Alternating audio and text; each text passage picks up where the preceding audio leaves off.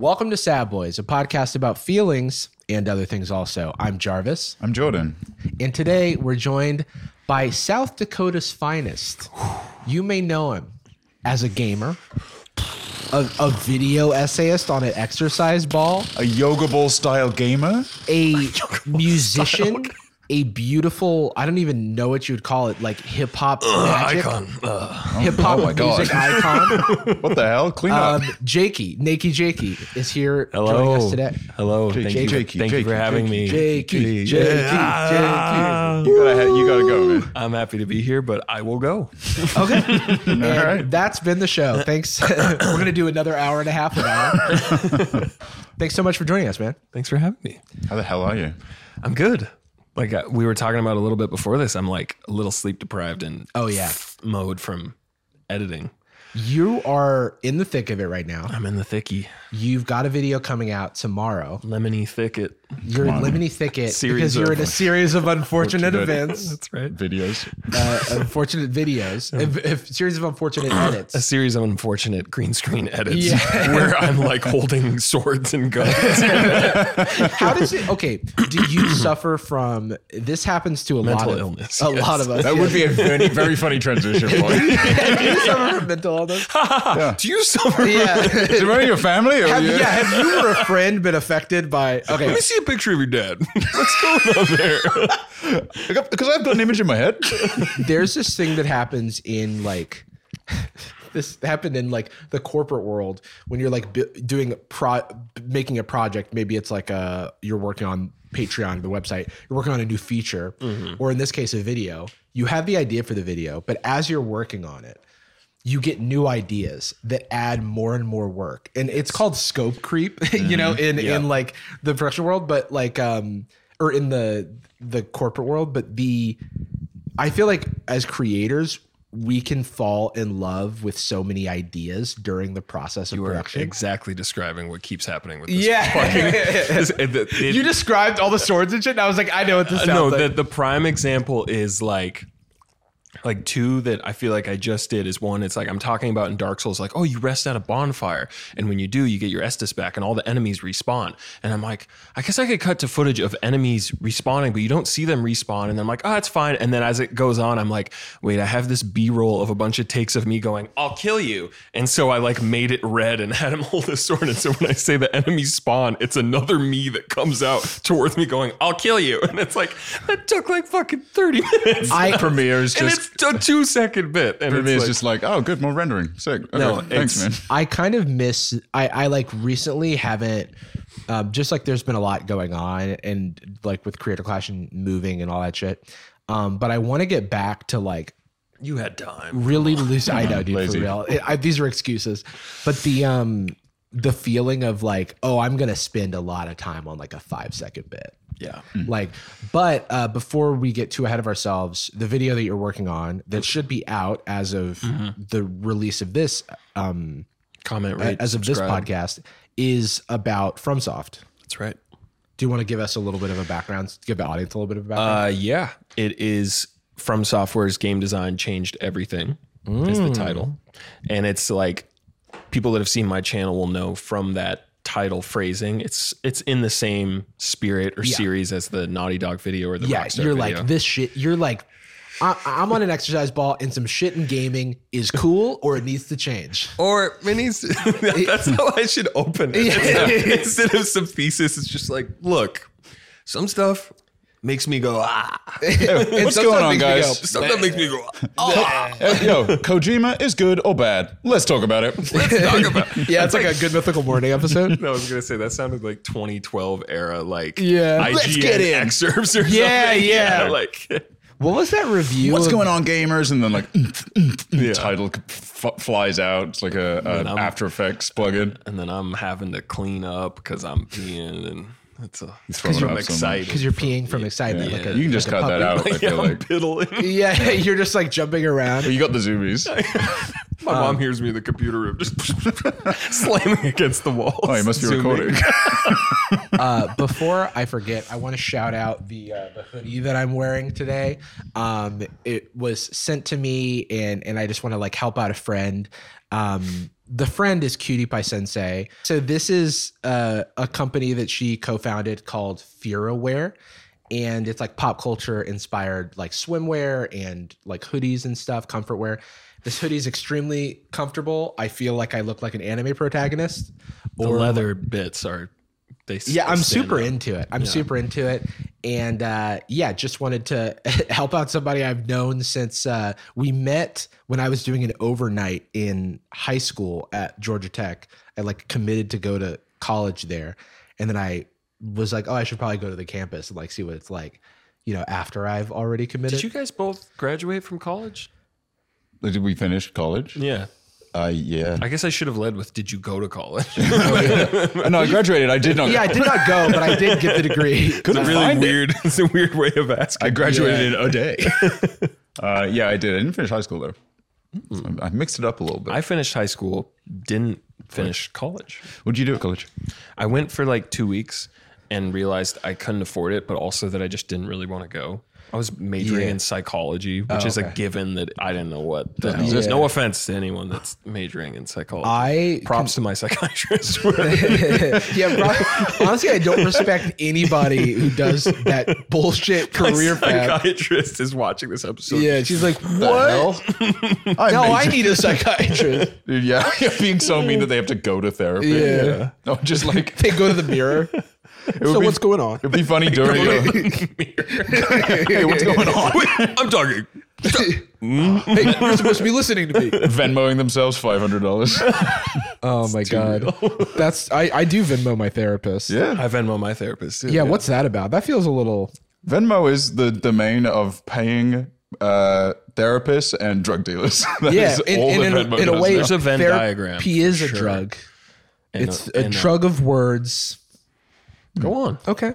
And elaborate. And a drug of ideas and a drug of the mind. He's high. Sort of a gateway drug to your own fucking Thoughts. ass. Yeah, dude. And you swallow the pill of knowledge, of self-knowledge. There we go. And remember, guys, don't forget to pick up Ape Juice Supplement to boost your freaking balls in your head. Gamercum.gg. It's got the perfect amount of taurine and caffeine. Gamercum would have like a crunchy texture. It would be so gross. Oh, dude, it's never new. Yeah. I straight up for a while have wanted to, I've never thought of the right context to do it, but to bury too much time and money into a fake April Fool's project called Gamer Milk is very funny to me. I'm with you. I think about April, and then I never do it, but I think about like, next April Fool's, we'll all like make our thumbnails look like Jarvis's and upload on the same day or some shit like that. And it never. It's exactly the same as just a shower argument. I love. And then I would have said this, and Einstein would have applauded it. And Gamercom would have taken off, and I would be rich by now. I would get to have sex one time.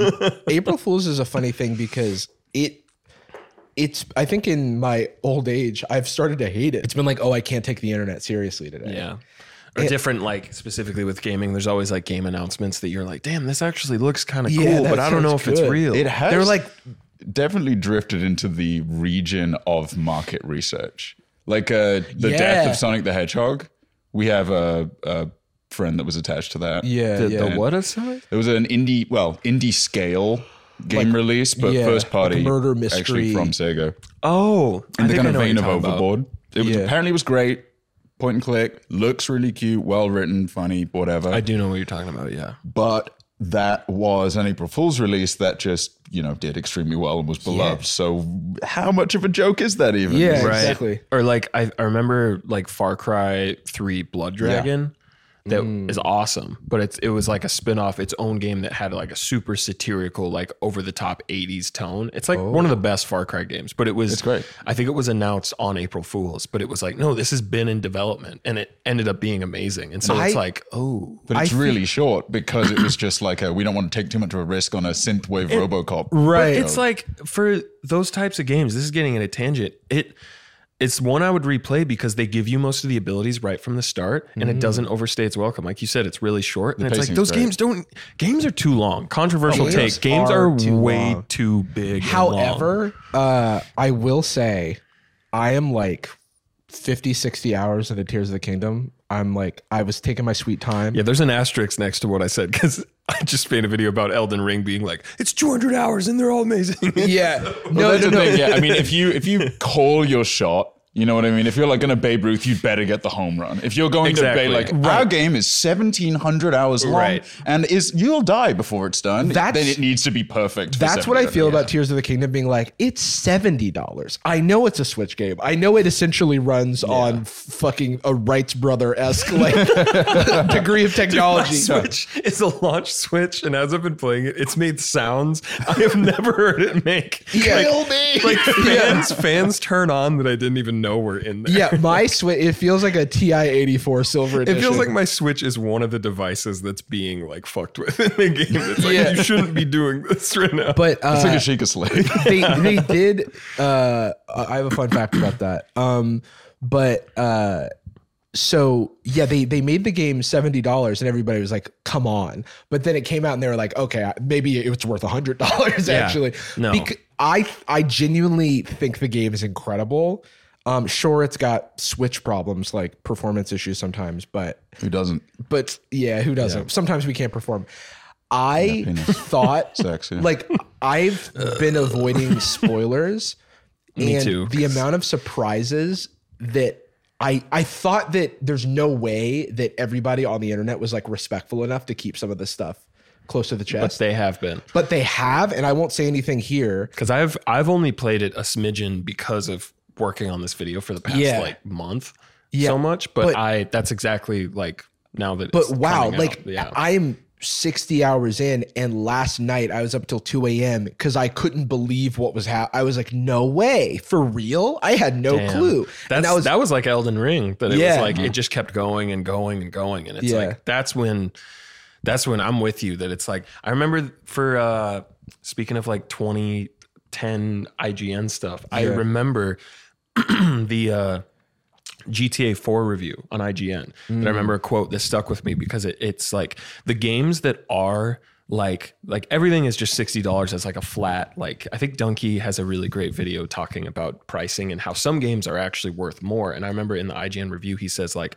this is not only worth $60, like I would have paid $200 for this game for the amount of like experience that was amazing I got out of it. And it's like, really, it's like fucking FromSoft, Rockstar, Nintendo, like those studios are like Naughty Dog that put out games that you're like, okay, this was worth every penny and more. Well, that's the dilemma, right? Because like first party, there's Gollum. First party productions that have hundreds of millions of dollars behind them are almost obliged now to deliver a certain level of quality for a certain number of hours, to the point where, like, I mean, the thing that's embarrassing about the latter Assassin's Creed games is that they have obscene budgets. They're way too long, but they're also bad.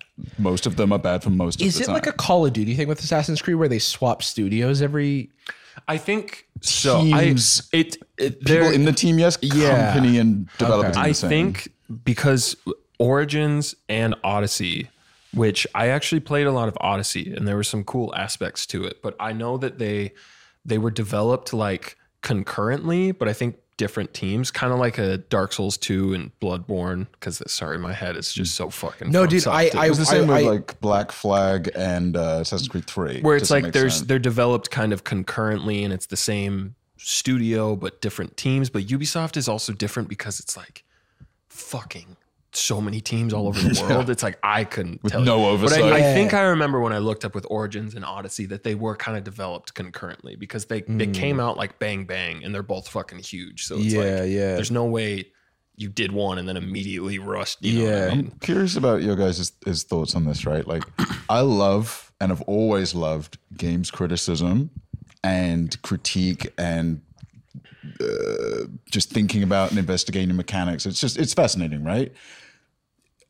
I am always so conflicted about the purpose of games reviews. Like embargo goes up, game review released, and the emphasis they have to place because they're consumer marketed. Yeah. The emphasis they have to place on value because that is like that archives very badly. If I now read a review of like a PS3 launch title and it's, well, the PS3 costs this much. okay, but that's basically completely unrelated to whether or not like Genshi is any good, right? It's I'm totally with you that there's like it's still there's so many reviewers that the bottom line kind of is like this is okay, but it's not worth this price or whatever. Like different reviewers do it differently. But I'm with you because it's like someone like me, I have the luxury where I do this for a job. So the price isn't really a factor. I mean, I write it off because like it I mean, you have to, it's baked into the job. So like new Destiny expansion comes out and I play it, whether it's as a write-off or just because I want to play it, it's so much easier of a pill to swallow that a whole ass Lightfall expansion that's pretty mid is $50. And it's like, I get it because it's like, yeah, I want to check it out. But then it's like, I think back to not that long ago when I could like barely afford shit when my YouTube was first starting out. And it's like, I never would have bought that. So I have to remember that, I think that as long as it's not like the guiding principle of the review for me, I do think that it's valuable to consider value because a lot of people don't have a lot of, like most people do not have a lot of discretionary spending to spend on games. Or the time. And so like when I was younger, getting a game that was like really long was like super valuable to me. It was going to be the game. That's what like Ubisoft, I think, is banking on, right? That's why they think it's attractive to have that like hundreds of hours, because people will see that and be like, well, I could get Pokemon Snap and I'll play it for 8 hours, or I could get Assassin's Creed Ezio Trilogy. That's a great example too, because I played Pokemon Snap all the way through on stream, and it isn't a long game, the new one. And I thought it was gorgeous.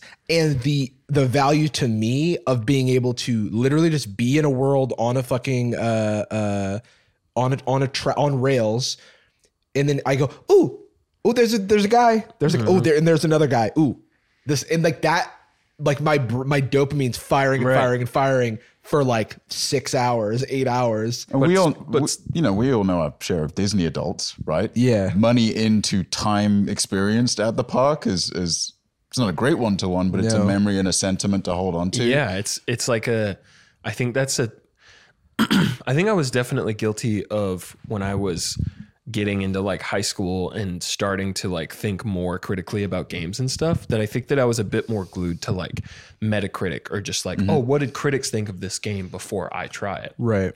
And I think I slowly realized a lot of the times what would generally be considered like a 7 or 8 out of 10, like, like a Max Payne or something, was like a 10 out of 10 for me personally, just because it was a niche thing that specifically appealed to me.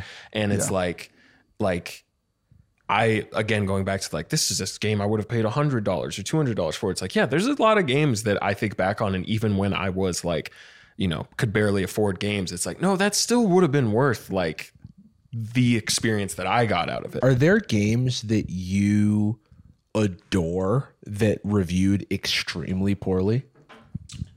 I have one that actually maybe is semi-related, not super poorly, but relative to the expectations. Max Payne 3.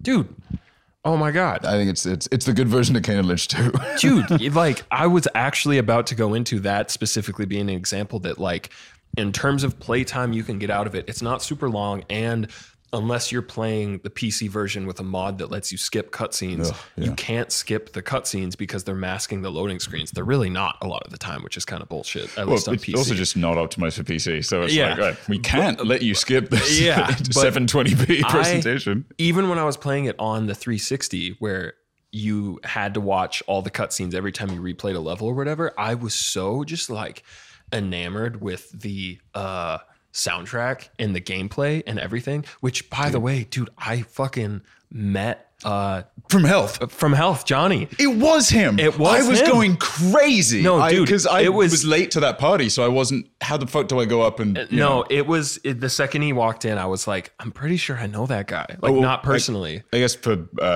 listeners, viewers, sad folk. We should, for context, Max Payne 3 has, as of this very moment, emotional perverts was the default. Max Payne 3 features, in my opinion,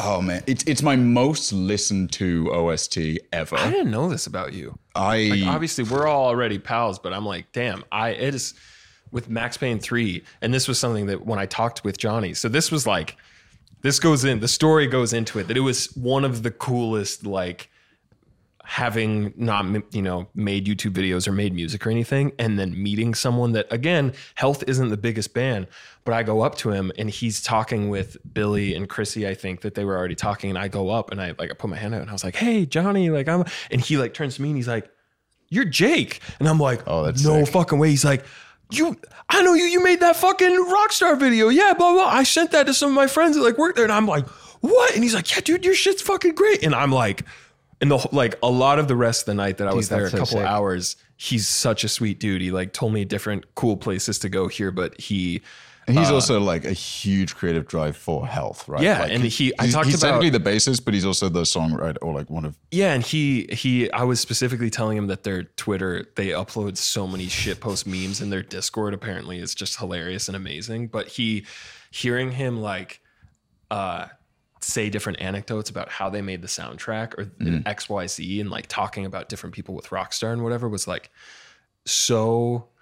I don't know. It was awesome. Because specifically to me, I replayed that game so many times and the soundtrack is so perfect. And I specifically told him, I was like, dude, the song in Panama with like the drum machine and this. And he's like, oh yeah, for that we did this and this. And it was like, that's so cool. To me, that game was worth like $100. He shout out to him if he sees this. Okay, so this is a question that I feel like I should have asked earlier. What type of game is Max Payne? Because it's a series that I have heard of for so long that I've never learned anything about. It's third person. The first one was like one of the earliest, I think, third person shooters on PC. I think it came out in like 2000. Because I was gonna say, like, I used to go to a cyber cafe, like a gaming cafe in my hometown, college town. And because I didn't have like a gaming PC. And so when I was in middle school, we would go and we would play like, Source Engine games and shit like that. People in my town would go to the library to play RuneScape because the computers weren't Star that Wars great. Battlefront. We would all meet up at the library to every single day. And we failed for my entire time at high school to try and play The Matrix online. Oh, yeah. And it never worked once ever at all. And then I remember like Serious Sam was a game around that time. And then I remembered Max Payne was another game on PC that I just never learned anything about. So it's a third-person shooter. Yeah, so it's super inspired by not only like Matrix, but like what inspired The Matrix, which is it John Woo? Yeah, John Woo, like Hong Kong action movies. Like Hard Boiled and stuff, where it's cool. It's super like it was, I think, I'm kind of talking out of my ass, but I think as far as like a shooter or like combat was one of the first games to use like slow motion or like bullet time. Oh, yeah, that's the loop is like combat encounter, go in, 2 guns equipped, slow mo jump. Go slow. I love me some bullet time. Because you can manually activate bullet time and it like drains your thing really fast. But what you can always do is press a button and you jump sideways in slow mo, and that never runs out. Like you can always do that. So a lot of the gameplay loop is just like going into rooms or situations where if you tried to do it without slow mo, you'd probably die pretty quickly, especially in Max Payne 3 because they like ramped it up. But and it's also just like neo noir. Like a big appeal of it is that it's like he has like the voiceover and the writing, and there's like comic book panels, and he's like emphasis. Is it an active series? Say what? No. Is it an active series or did it? I mean, not that we know of. Relative to like game sales, Max Payne 1 sold really well. Max Payne 2 didn't sell as well, but it's like amazing. And it was on PS2, so it got more reach at least. It did. Max Payne 2 didn't sell like amazing. And so Rockstar published the first 2 on consoles. And then the third one is just made by Rockstar, but the first 2 were made by Remedy, the people that made Alan Wake and Control and Quantum Break. Quantum Break, yeah. Everyone's favorite. For the Remedy heads out there. But Sam Lake's Quantum Wake. Rockstar made Max Payne 3, and it's like other than like, GTA and Red Dead, like other than Max Payne, that was like the last like linear story game that they made that wasn't an open world game. Like since then I'm pretty sure they've only made either GTA or Red Dead for the most part. That's one of the special things about it is it's between GTA 4 and GTA 5 is this completely linear project. And it clearly like informed a lot of the like gunplay in GTA 5, but it sucks compared to Max Payne. Like Rockstar, that's why I was so disappointed. Red Dead or GTA 5 both feel, Red Dead 2 has its like own feel and it's fine. I actually kind of like it, but GTA 5 after Max Payne 3 felt like a lot of steps backwards in terms of like the physics and like the responsiveness and like fidelity is such a focus in Max Payne 3, kind of to its own detriment. Like the game is like the loading screens, the loading screens, it still looks amazing. The art direction is really good. Like every bullet is rendered, so like when you go in slow motion, it's like you can see the bullets enter and leave bodies. Oh, and that's like, crazy! It's fucking awesome. Literally, I would just before the end of any firefight, when I was replaying it in college, I would pause. And I would deliberately be killed or just pause and reset to checkpoint so that I could go back through again. And every second playthrough, if you pause, you can still move the camera and just like kind of like a photo mode before photo modes. And you can just individually look at the bullets as the sound waves ripple behind them. It's like, oh, that's so cool. It's a level of focus that like, to be fair, some resource probably could have gone towards improving other things about the game. But the complaints were, and this is, I'll stop rambling about Max Payne. No, I mean, this could just become the Max Payne podcast. I mean, hey, I'm extremely painful. Maximum pain. So I shot this one rat in slow motion. There's rats in the first game because it's in New York. You can shoot them and they go. Oh, well, I mean, that's one of the things people didn't like. And it's kind of a shame. It feels like they were being disincentivized to experiment. People were like, it's in Brazil, but that's not where Max Payne takes place. That's against the rules.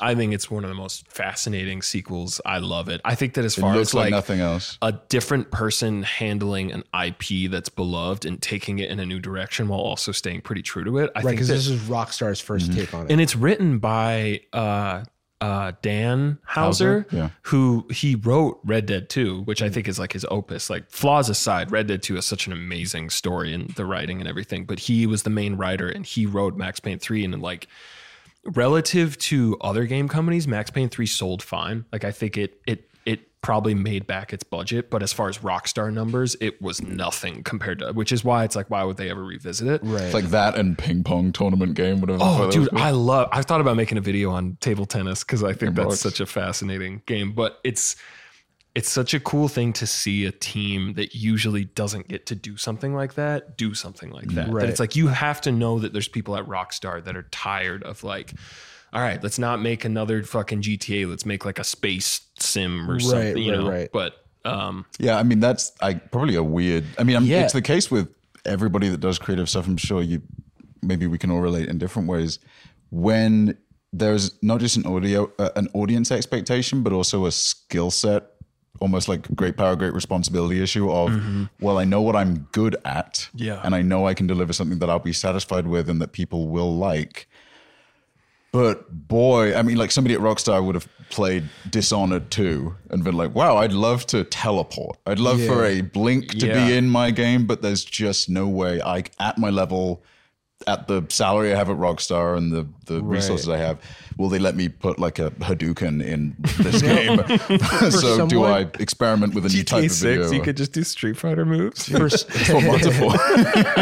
I mean, that's kind of, I don't want to go on this tangent, but that's kind of an interesting thing about Smash with the like Street Fighter characters and stuff that where they had alternate control schemes that if you like that were inspired by those games. And that it's like your muscle, because I played a lot of Street Fighter 2 on the Super Nintendo, and it's like your muscle memory, you can do the same gestures in Smash and they work. And his animations, and it's like, how the fuck?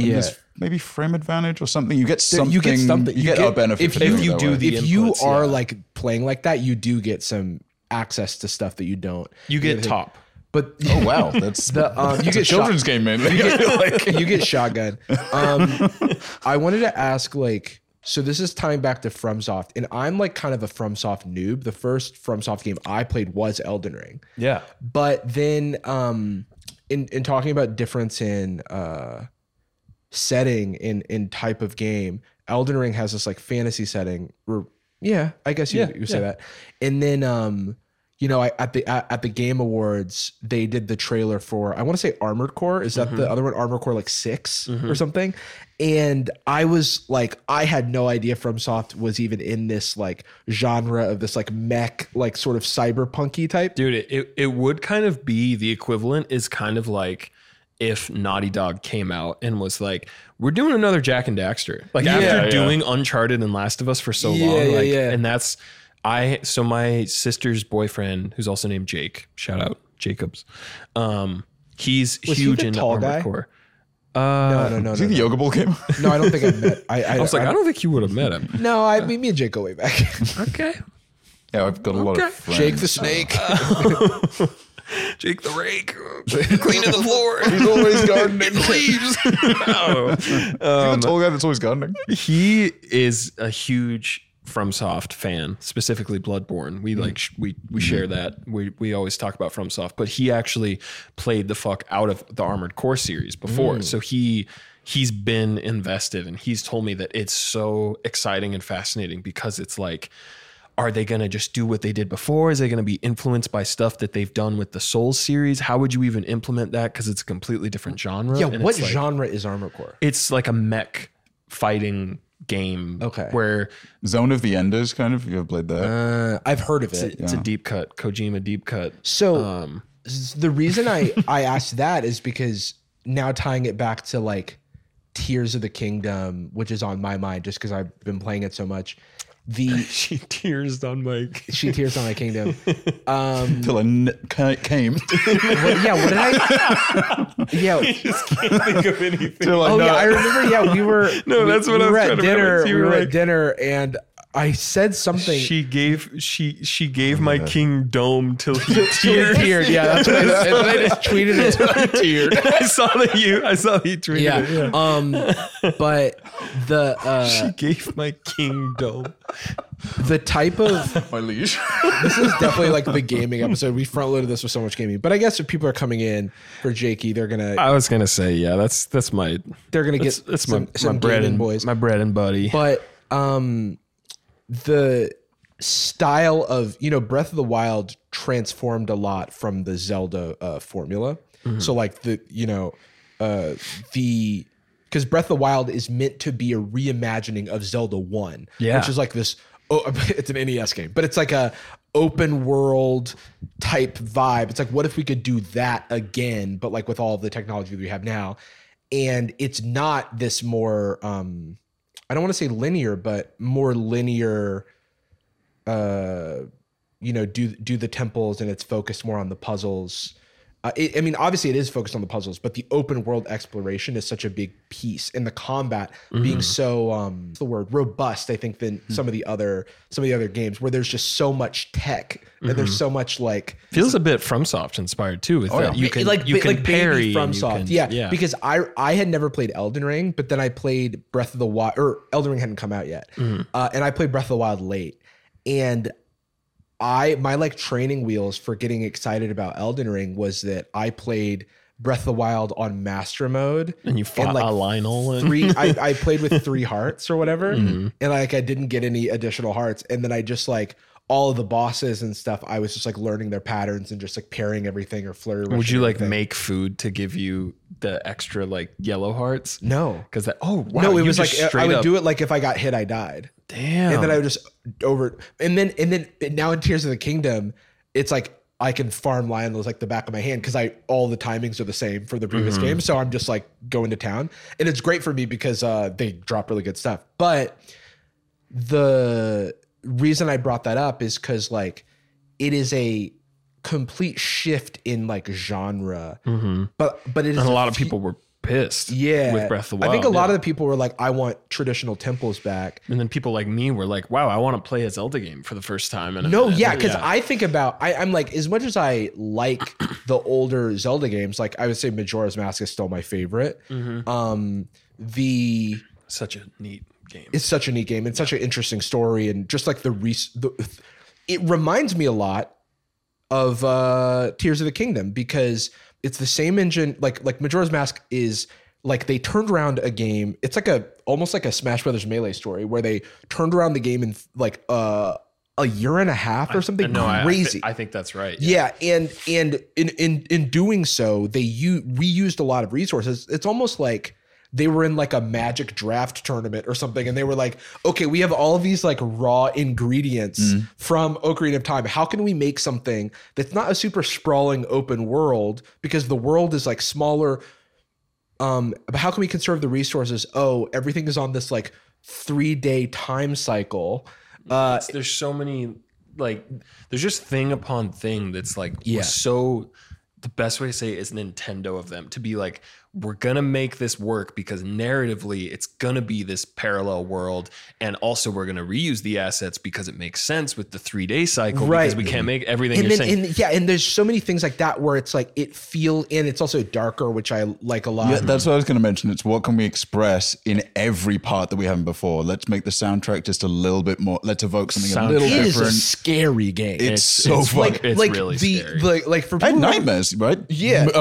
I couldn't play the game alone. I had to invite my friend specifically Malcolm the ending over to play with me. When you I mean, I guess spoilers if you don't listen for the next 10 seconds, but when you go to the moon to fight him and he like the mask becomes, I remember watching my older brother play that and like the whole vibe of the moon and it feels like heaven and you're talking to these different mask kids and stuff. I was like, this is scary. Cosmic horror is not appropriate for a child. There's it's like body horror or something where it's like, what is the term for like grotesque, like because that kind of Junji Ito. That is like very spooky prevalent now in Breath of the Wild and Tears of the Kingdom. There's a lot of that and it's like genuinely like unnerving, some of the stuff. But what I was going to say was Tears of the Kingdom feels like Majora's Mask in a way because it is reused. The game took 5-6 years to develop. The game is quote unquote reusing a lot of stuff, but really it's building on an engine. Yeah, I've played it for like 5 hours and I can already tell like, no, they kept it and did more. Like, right. It is people who there's a early critique from people who did not play the game who were like, they just reused 80% of the map.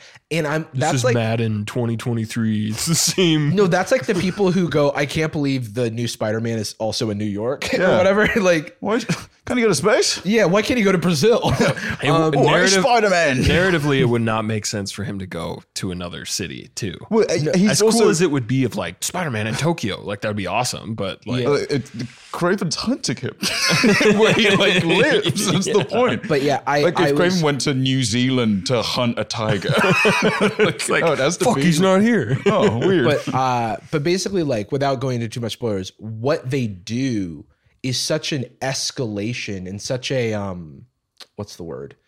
Like it's just better. It's like we thought like Breath of the Wild was like you can't go up from here, but now it's like how do you, I don't know, like I genuinely can't fathom that it's possible to like improve upon this. I feel like you have to go laterally from here. But then on top of that, like Zelda's never been one for story. Like the story is super convoluted and it's kind of like the dialogue's not super strong. It's not like the voice acting is still is whatever. Shout out to Matthew Mercer though. Right.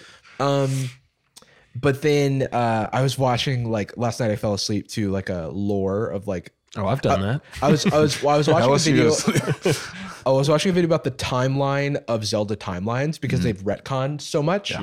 Like with the this is where Link loses, and this is where the 3 timelines spawn. Four Swords only takes this place. Is where he lost, but he was a kid, and this is exactly.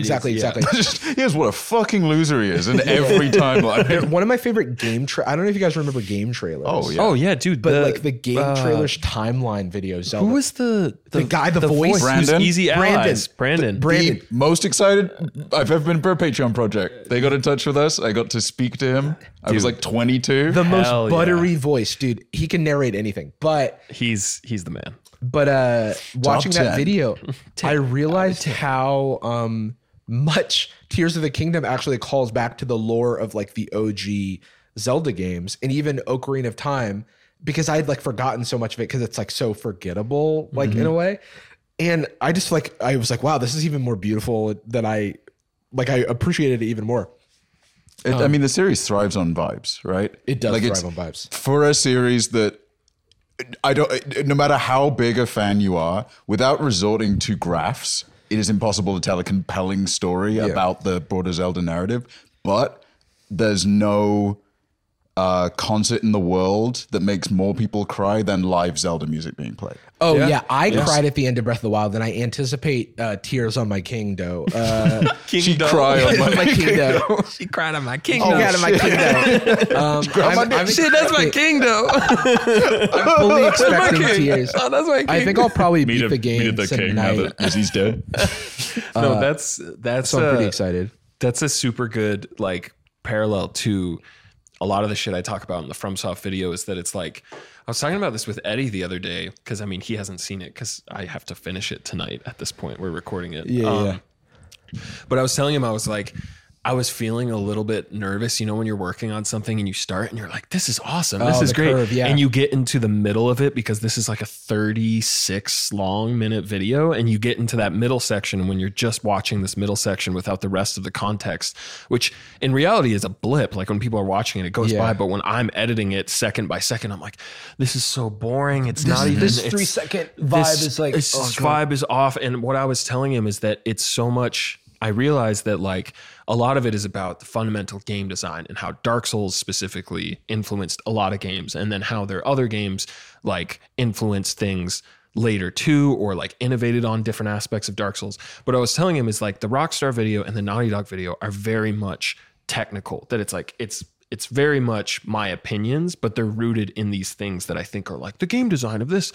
With the FromSoft video, it's like, I get like a bit more emotional about it. Not that it's like, oh my God, this is, but I talk about how when you're saying the vibes, that it goes off a lot of vibes. It's like those narratives are so fucking deliberately obtuse, which I think is great because people piece it together online. But like, I think verbatim in the video, I say the story is so much more about the feeling of exploring a space and the music and the art and everything. And it's like, that's like the smartest way to do a video game because it's gameplay based. Like in Zelda, that's you're 100% right. They're Dark like more Souls 2 Majula theme, cry every time. And also there's a game that reviewed poorly that and Dark Souls 2 is like probably my least favorite in the series. But I say in the video when I kind of do like a Spark Notes that I talk a lot about Demon Souls and Dark Souls, but then for everything before Elden Ring, I kind of go a little faster because I'm like, okay, I think I say I could do a 40-minute feature presentation on any of these games, but the Spark Notes I give is that it's like, even these games that I say are flaws, they're not bad games. Like Dark Souls 2 is like, Dark Souls 2 is like the zones feel very unconnected and the art design is kind of all over the place. And like Miyazaki didn't direct that one, but like it's still fucking great. Like the combat is amazing, the power stancing, like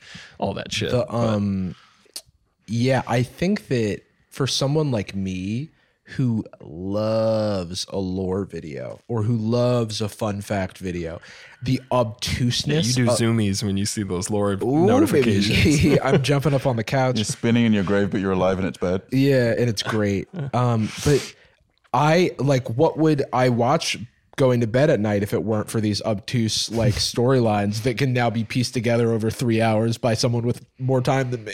Yeah. Shout out to Body Video. Good work to the community. For real. It's so much more interesting too than like a game where they're going to try to do like a movie type narrative and it's just super predictable and like the same shit anyways. Just because video game stories are generally like, they're not bad. That'd be such a whack blanket statement because there's so many games that have good stories, especially indie games. But I feel like so many specific types of AAA games are just straight up the writing and voice acting is just not good. Like Zelda is amazing. The writing and voice acting is not good. Like Nintendo is the probably greatest game developer. Not probably. They are the greatest game developer now and ever. But holy shit. It's Mario and like they're not focusing on the stories and they shouldn't either. But when they dip their toes with Breath of the Wild and you hear the voice acting and the writing and it's like, it's not even the worst, but it's just like, whoa, I just had like a euphoric experience climbing a tree and then I heard Rivali give the speech and I wanted to jump off the tree. I want to find a taller one. No, I mean, there's like Here's a thing that I said in a draft of my final college essay that was not well received by my professor. Games are harder to make than television and movies by a huge fucking margin, 100%. Especially since there's just a way shorter archive of examples to go off. They especially now, take far longer to make. The scope of skills is way broader. You can't just delegate as easily and say, yeah, just do nice art, please. Yeah, do good lensing. Make the cinematography good, which you kind of can in the position, as long as your cinematography is good enough. And there's just so much it's a very stupid game in a lot of ways, especially in retrospect. But I will always have so much love for BioShock to the point where I have the plasmid tattoo right here, because that was the first time in any medium, but especially for games, where I was like, oh, a gaming is a palette. It's like a delivery method. It's a completely different genre. It's a different language. You can't deliver a brainwashing story in the way you can in BioShock in anything else. Because I did not, in the same way that you can't deliver like a narrative about revenge and selfishness in the way that you can in The Last of Us and Last of Us 2. You can't deliver a sense of exploration like you can in Breath of the Wild. It's just not. Oh, Tears of the Kingdom. She tear on my penis till I nut or whatever. She teared on my dome. I think that, like, wait. Yeah, get off. I love a lot of the media that I like creates community around it. Like, for example, for my birthday, our good friend Katie got me Lost the board game. Lost the game. And Lost is like one of my favorite shows. Part of the reason is because of it spawned a community. Like, watching it felt like you could be on the subreddits, you could be in the wiki, you could be listening to podcasts around it. And just like the amount of media that was like dedicated to everyone collectively enjoying this thing, I think is a very special way to experience media. And I see it a lot with games. Like when everyone was playing Elden Ring, or when everyone's playing like Tears of the Kingdom right now. The memes. It feels like we're all like, dude, like once I played it a bit and my brother knew the extent I'd played, and he's like, okay, I've seen some memes. These won't spoil stuff. Now that you know that you can, build stuff, whatever. Yeah. He showed me some of the stuff of like the Korok fucking rotisseries and things people have made. And I'm like, this is the funniest shit. I think that it's literally the most popular that crucifixion has been in about 2,000 years. Yeah. For real. That's a very good observation. I was gonna, I don't know why I didn't. I think it's in my drafts, but I was gonna tweet after I was playing it a bit. I was like, I don't know if this was intentional or unintentional, but Nintendo had to be pissing themselves when they made this, because this is the funniest game I've ever played. It's so funny. Like, there's so many things that you fuck up. Like, I put a rocket on a Korok and I fucked up and he went, zoom! And I was like, no. My son. Yeah. There's so much of like someone's like falling, or no. Someone's like building something, and they're climbing on something they built, and then they lose balance and they fall, and then they're still crawling on the thing as they like fall into the void. It's just like peak slapstick. Yeah. Dude, that's like comedy in games is hard because timing is like, so the agency of the player is always going to fuck with timing, but slapstick, Hitman 2016, oh my especially god, dude, the Hitman games are, I've watched my friend, because the freelancer mode they came out with is super amazing. I'll watch him play it all the time because every run's different. Anyways, not to interrupt you, but hilarious. Just like, fan of Hitman stuff. Just the fucking majesty, dude, of the way they animate and you 47 wind up and throw stuff and it like tracks them. They have all these they have these little prefab lines, like little audio lines that only play after you throw it, so it cuts off at the funniest part. So if you aim, as soon as you hit right trigger to start throwing it, they'll go like, "Hey, what are you?" It's like the it's like in level 9 Smash Brothers. Oh my god, CPUs. I was take like, your which time. letters? CP, the NPCs, CPNs. The CPU's overloading. The level 9 CPUs read inputs, and so they can like do things that like they can perfect such carry everything. bullshit, It's dude. such bullshit, but that is like the perfect application of I know exactly what's going to happen. I've done the collision detection. I've done the trajectories and stuff. Let's play the audio and do the perfect thing. That's its own little. Those games are like especially, I mean, 2016, and I mean, they're like one big game, and all of them are really good. Like the 1, 2, and 3 starting in 2016, because it was like they released them. Anyways, they at that point, like, I don't know if you've read anything about like the development of them and how it was kind of nightmare. troubled, and like Absolution was like the one before it. Like critics and fans were kind of like, oh, it's different, it's changing, whatever. The new ones are so cool because it's like everyone fucking wins because the gameplay is so good. When they were first releasing it, they're like going on a tangent here. It was like episodic and it wasn't. But as far as like the nonlinear gameplay and specifically how funny it is, you could tell the people making it, they know exactly what they're doing. That they're like, we're going to put them in the funniest disguises. We're going to let you do the funniest shit. We're going to let you throw this random like jug of what, like it's just we're gonna have you dress up as someone that is a friend of another person and then not going to notice that their friend of years is now bald and white and has a barcode like, oh, yeah. on the back of his head like, and the voice lines that 47 does, that like when he's supposed to be impersonating someone and he barely changes his voice and they don't notice, and it's like they know what they're doing, like they're in on the joke. And his innuendo that it's like he does there's one in the Whittleton Creek, which is like suburban US level. You can take someone on a house tour, and because the method is to like take them on the tour until they get distracted, then you can take them out. While you do that tour, you have to pretend to be a real estate agent. That's so good. It's like this is the bathroom, a nice clean floor to clean up any messes.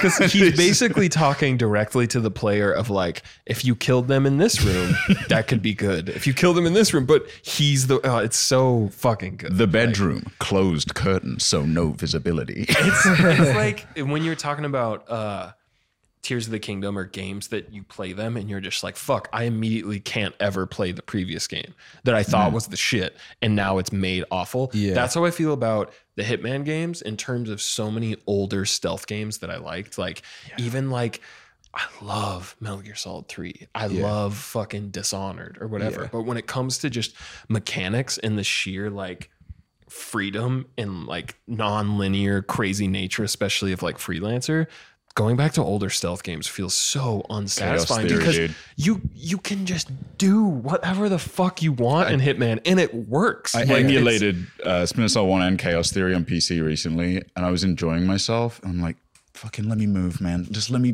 go. Yeah. I know what I need to do, and I'm operating at 15 FPS, and I can't see. And there was a time where you thought that, man, it can't get better than this. Yeah, it's real. Amazing. Or it's even I think like Metal Gear Solid 5 gameplay wise immediately did that.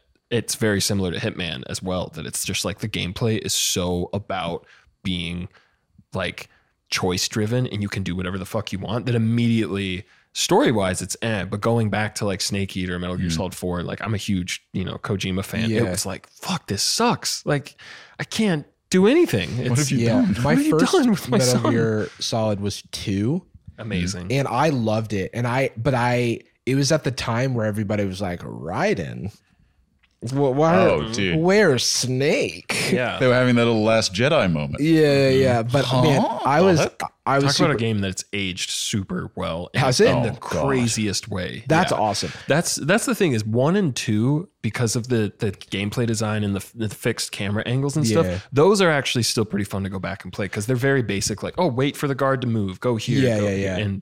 But narratively, it's insane. I actually kind of prophetic too. It was that's what I mean. Of like it holds up the fucking speech at the end where he's talking about the AI and what's going to happen to the government and like media and stuff, and it's exactly what's happening right now. And like, which was tinfoil shit at the time. Yeah, like now Kojima making Death Stranding before COVID, and it's about like a country disconnected. Yeah, what does he know? It's like, what? Yeah, what are you? What are you eating? Can I? Okay. Is Jeff Keighley whispering in his ear with like Jeff Keighley is his oracle. You might know Foretold. their friendship is my favorite thing. But you might know more about this. You probably both know more about this than me. So Konami announced that they're doing a remake of MGS3. Snake beater.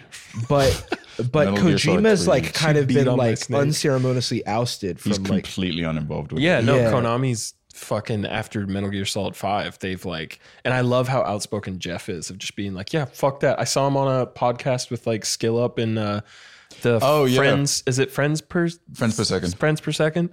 And he was just very clearly like, yeah, no, fuck that. Not impressed. Like Konami is, I think one of the first things they did after cutting ties with Kojima. they like released a shitty Metal Gear game. Yeah, they released Oh, like yeah. a pachinko Survive. machine. Yeah. Yeah. Oh, and Metal Gear Survive. I totally forgot about Survive, that. Yeah. What like I actually don't know what happened because I don't on know the internet exactly people were either. like Metal Gear Solid 5 went over budget and so Konami got mad, but that seems so simple because it made money. No, Metal Gear Solid 5 did like crazy well. Yeah. Konami's just bad to work with. Seems like the I foundation. remember when reading into it, that was the biggest thing I took away is that lined up with a lot of other moves they were doing at the time of getting into like fucking pachinko machines or doing XYZ that's just like bad vibes. And but also, also Kojima, I'm sure, isn't always exactly the easiest person to work Sure. with. I still think he's the man. I think he's I the think man. he's hilarious. I think he's awesome. In his posts and his post. his He's my style favorite and person to his- follow on Twitter. captionless Instagram post that's just Of what him he's holding listening like, to? Yeah. he's like carrying Guillermo del Toro and holding a pizza and Yeah, no yeah, caption. yeah. And like Rio de Janeiro. Yeah, he like bought a Dude. physical CD of Oh like my a God. song he likes. This tangent, but do you remember a video I had that it's like, it was for a while, it was my pinned tweet that it did crazy well. It was a video that I took at Universal of Matt Watson drinking a fake beer on the Yeah, iPhone yeah. thing where I pan Right. over to him and he's drinking the phone and I pan back to Eddie and Eddie goes, whoa. It did so well. It was retweeted by not only Kojima's account, but his like English translation account. So whoever was running his social media was like, this needs to be seen in all regions. This is going to crush internationally. So Amazing. that's my only interaction with Kojima. But he's someone so that if I sick. met, I would be a little starstruck. I'd Yeah. be like, yeah. I'm saying with Jeff. Him and Keith. I assume they're holding hands. when No, we for meet. real. I've seen Jeff on so many different TV screens for so many different years that I would be like, Yeah. are you Do you remember the photo with the Game Doritos of and the Masters? year? What was with that Bill Clinton kid, huh? What the PS6? That's all you could think to say. Your brain is shutting down. But like more PS. You played Breath of the Wild. Brett of the Wild. Flight. It's a reality show about a guy named Brett. It's like a Survivor style show. Brett of the Brett Wild. of the Wild. They just We dropped took him Brett in and we dropped him in the It's like Naked and Cambodian- Afraid, but with Where Brett. am I? I'm Yeah. Brett. Where am I? I'm Brett is also a good. Where am I? I'm a Brett. So I don't know much. We were mentioning the Gollum game. I've just seen the screenshots, and I'm That's so almost enough confused. to just tell from the screenshots. Like I watched the only stuff I've seen review or trailer wise was I watched Skillup's review. Yeah. And I really like that he I don't know him, but I really like his videos. I think he's one of the best game critics. I've never watched him. And he's so consistent, and you can tell that he just really cares. And he talking about reviews before of like, I feel like a lot of people just put it on the value or talk about different things. I think that he does a really good job of just letting you know, like, this is what I personally think. If you know my taste, go off that. You might be Right. different. But I like that he specifically says, like, I don't want to be making these videos. Like he's aware that if you're dunking on something, it'll do better than if you're praising something, and that it's so easy to roast this. But I like that he says in the videos, like, I'm never rooting for a game to do bad because people's lives and jobs are behind this. Right. You know, that being said, it is so like not only does the game look like it was made on like a PS2 or PS3, but narratively, I don't know how the fuck they got the IP of Lord of the Rings to play with. For example, Let he talks alone about so much marketing money. yeah. And like one of the parts that stuck with me that he talked about in his review is that just narratively, Gollum is like, it's almost like a life sim, and you like take care of this baby bird that becomes your sidekick that you can command. And this is Gollum, who's like eating a fish Gollum. It's Gollum like deep into Golluming. Yeah. It's before Lord of the Rings, but it's like after The Hobbit. Yeah. But it's like, it's just, again, you look at a screenshot and it's like the visuals are enough to, that's not even the worst that, you know. I love that there's a $10 bonus pack, Precious Edition. Right. Yeah. And that includes emotes, a compendium of lore, of course. That was part of Skillup's video that he's like, I don't want to be making this video. It's not good to be dunking on people, but also when they're marketing it like this and there's this $70 thing where they're part of what you got with the pre-order was something that was like, I don't know, if it was like the compendium or something that would usually just come with a game, like a lore index in The Witcher or something. And it's like, that was something that I'm sure it's not on the developers, but it's on the publisher or whatever. It was like, hey, reserve that for the pre-order version. He's like, I feel like it's free game to dunk on this game. There's like, a lot in it, especially that compendium and like the emotes and the like, where it's like, wow, did you extract this from the development cycle so early that it was actually forgot done about the emotes, a week before it goes gold? Because the emotes quote, two of them are like catching a fly. That's like an emote, I guess, as opposed to just like an idle animation. I was going to say, it's like when Mario falls asleep or something. It's like, pay an extra $10 and Sonic will tap his foot when you're like, but what was the other? Now he's tapping in Morse code and he's saying chili dogs. Gotta go chili dog. But then the other thing was, that compendium's like full of typos and like it's like formatted incorrectly. It looks like it was written by like a sixth grader. I'm like, Gollum was a bad guy. Chat GPT. Gollum and Gandalf and the Jedi. Someone said it felt like a huge game of red light, green light. I was watching a little bit of Critical's playthrough of it.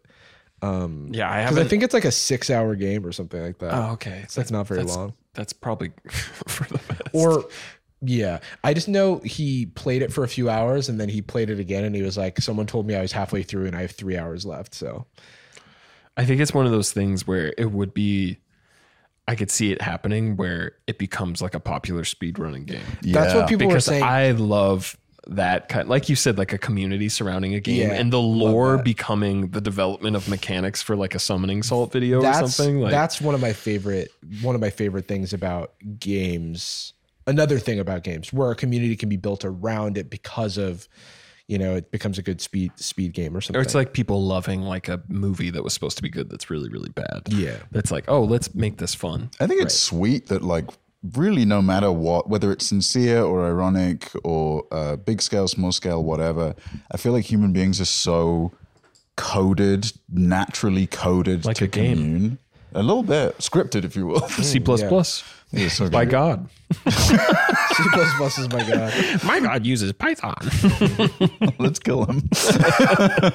But like, I mean, the same applies for, we all have like little followers that like build their own little groups and discords and make friends in comment sections and people stuff like that. Were one of our mods, shout out to Sarah, Joe Biden, that's their handle, Joe Biden.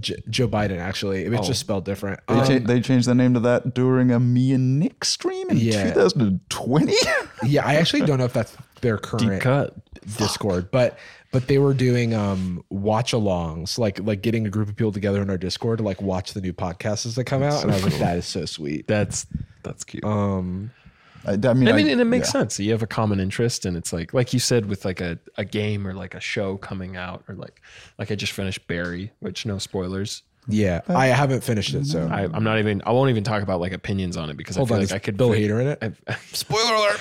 But He stood in the background. And immediately after like watching something as it's coming out can be super fun with the discussion. And I wish I was doing that for Succession. I'm behind. I'm still in season 3 and I'm trying to catch up before I inevitably get spoiled. And Billy really wants to talk about it because she finished it. But I immediately go to Reddit after every week, every episode. Yes, because I'm like, what do y'all think? And it's like such a cool community. I love reading. I'm just a lurker too. I never contribute. But yeah.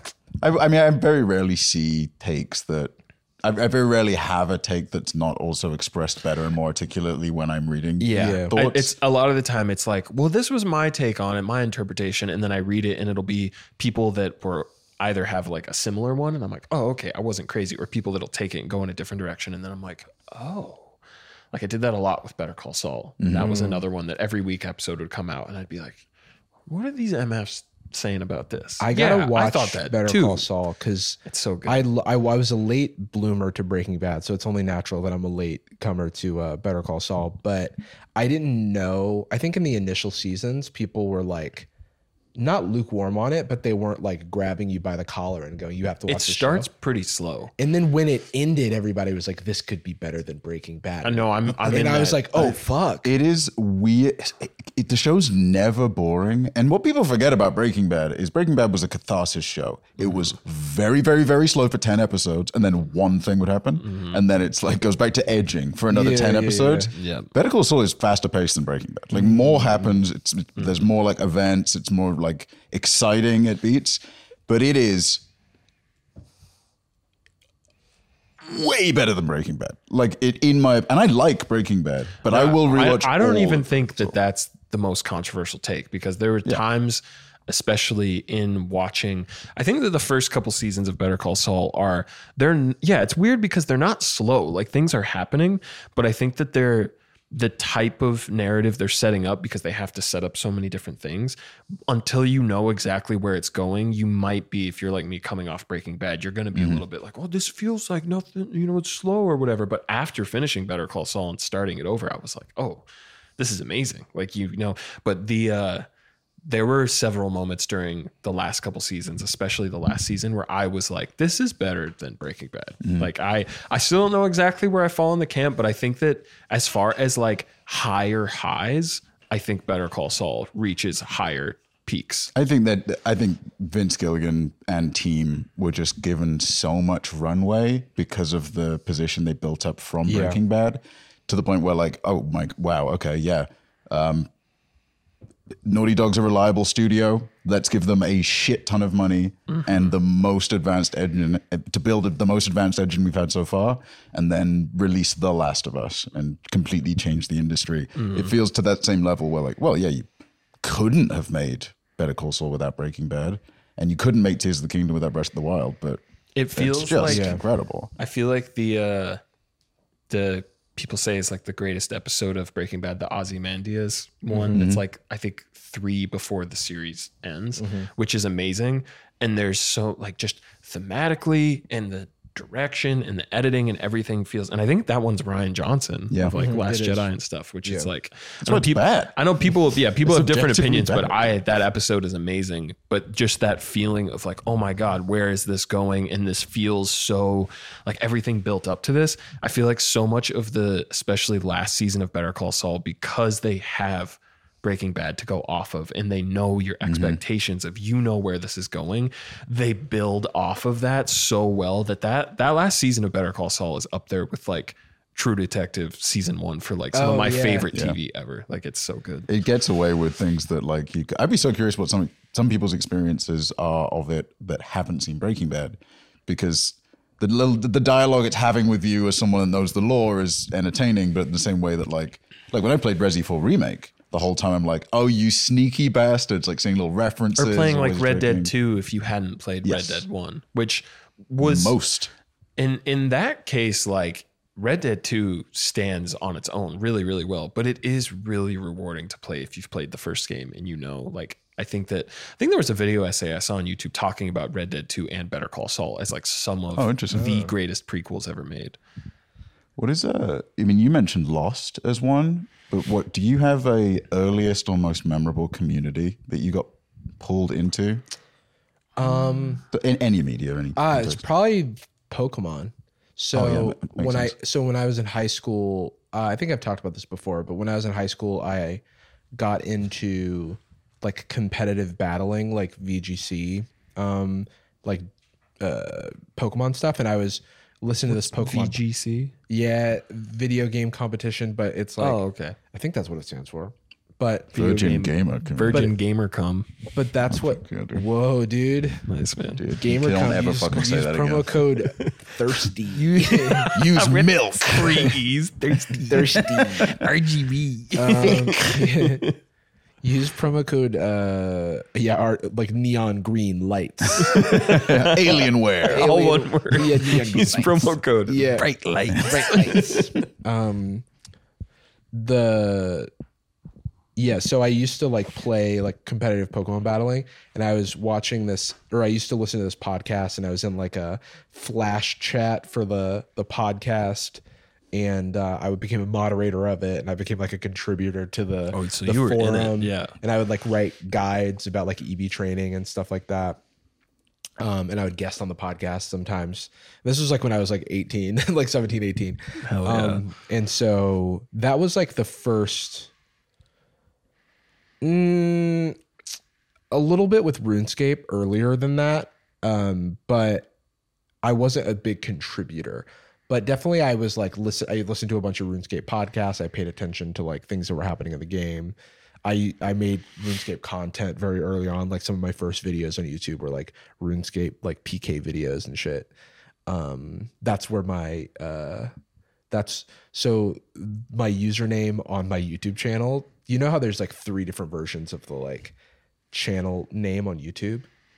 Like youtube.com/user/ Oh yeah, youtube.com/channel/ So the user is the old one, but my username is like VSympathyV, which was the name of my RuneScape Pure account. Hell yeah. Back in the day. V. It's like the X name X, but V. Hell yeah. It was like there were spaces. So those communities, I would say. I'm going back even further.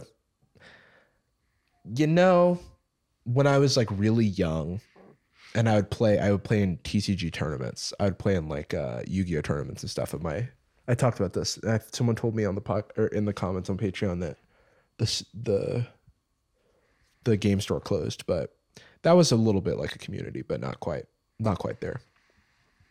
Yeah. How about you, King? I don't know. One that came to mind that I feel like I've just kind of, when I've gotten into stuff, I've been guilty of being a lurker a lot of the time and reading about like different Souls games, this or that. But I did remember that it wasn't it wasn't something that I was super active for a while. But I think as I was getting more into thinking about games as like art, or like I played BioShock, or like I played Shadow of the Colossus, and I was like, yo, these MFs are spitting. I think, speaking of game trailers, I think it was either game trailers or Destructoid or some gaming publication that I frequented, that I was actually, I think it was game trailers, that in the forums that people could just post stuff. I remembered I was just like reading stuff and reading people post, and I just played Call of Duty 4, and I played that all gillied up mission. That's like a really famous one. That's super amazing for the time, of like the scripted sequence, but you're like stealth, and then you get in and you snipe the guy and you get out, and it's like all scripted and whatever. Shoot his arm off. But it's really cinematic. And I remember I totally forgot about this still just now, but it's probably one of the first times I actually put like pen to paper of writing my thoughts about a game. I remember I had a post that I was just like, I just played the all gillied up mission and wow, whatever. And I just talked about it a bit, and it actually did like kind of well, that it had people responding. Yeah. Like, oh yeah, that was really great. Blah, blah, blah. And it was like, you know, around the time that like Portal or like BioShock or games were coming out that were more like narratively interesting. But yeah, that did remind me of that I was like, oh damn, I was in those forums a little bit. I had a horrible first post like that. It was me commenting on someone that was criticizing Heavy Rain when that first came out, and me being like, no, games are finally art because now it's movies. Dude, I love Heavy Rain, but yeah, not for the reasons that's like, it's where gaming is headed, but just because it's fun. It's the room. It's so fun to just sit down with friends and play. And like, there are moments where with the different choices and stuff where you're like, they were kind of onto something here with different mechanics of like, this is kind of a neat video game. And then there's so many other times where you're like, you just want it. And someone talks. Jordan, didn't you like lie about your age to like contribute to like video game? Oh websites? yeah, I kept trying to get my thoughts published on like websites that now in retrospect would not have cared if I were under 18. You know, I would just do it under a pseudonym or something. Yeah. But I reached out to, and they were so like indie at this point. I don't even remember the size. I'm sure I did it with IGN as well, but they just never replied. Why would they? But I used to write a single dog shit like article and be like, why the Walking Dead game's actually kind of cool. And then I would like, I guess some stuff when I was even younger that was like more embarrassing. Like, oh yeah, why BioShock 2 represents redemption or whatever. And then BioShock I would 2 is great. BioShock underrated, overhated. I think I like it better than Infinite. Oh well, yeah, that's good. Gameplay wise, but also anyway, we don't have to. We Hey, can come go on on that now. tangent. Yeah. Well, you know what I will say about BioShock Infinite is, hey, there's heroes on both sides, man. Hey, I'm a centrist, man. I can't. Hey, man, it's revolting against racism and racial purity is exactly the same as being a fascist. It's the part where you can choose to not throw the thing at the guy and it doesn't make any difference. That part's cool. Look, dude, makes you think about something, nothing specific. Someone grabs your arm either way and cool. Anyways. But yeah, I'm not racist. I didn't throw the thing. I used to write bullshit articles and then submit them under different names, under the fear that they might Jordan communicate. Radica. Money. Big money Attica. Gordon Dramsey. Yeah. We can't track this guy. Gordon, not Freeman. Gordon. That was from the time, right? Bucks. Remember Half-Life? I You don't know. winning, son? I used to submit those under different names, under the impression that like they'd have some kind of central communication method, What? and that X website would reach out to the other. If you've received any submissions, Because you weren't like posting on like forums or stuff. You would submit it to like I would send it to whatever like the email contact forms or like the for IGN. careers at Yeah, and if they Screw publish Attack. it, they'd be like, "Oh yeah, we'd pay you a nickel for this." Yeah, dude. Yeah. And that's the thing too. I think one of the reasons that people get so bent out of shape about like the gaming community can be so toxic is that there's like all this mythology around gaming scores and gaming critique, and gamers, air quotes, especially like late 2000s, say Gamergate era gamers, they seem to be under the impression that game reviewers are paid extremely well and Yeah. have the best job in the world. Yeah. As opposed to just like scratching minimum wage, usually living in a very I've expensive heard place. Alana talk about that from working at IGN, where it's just like people have such this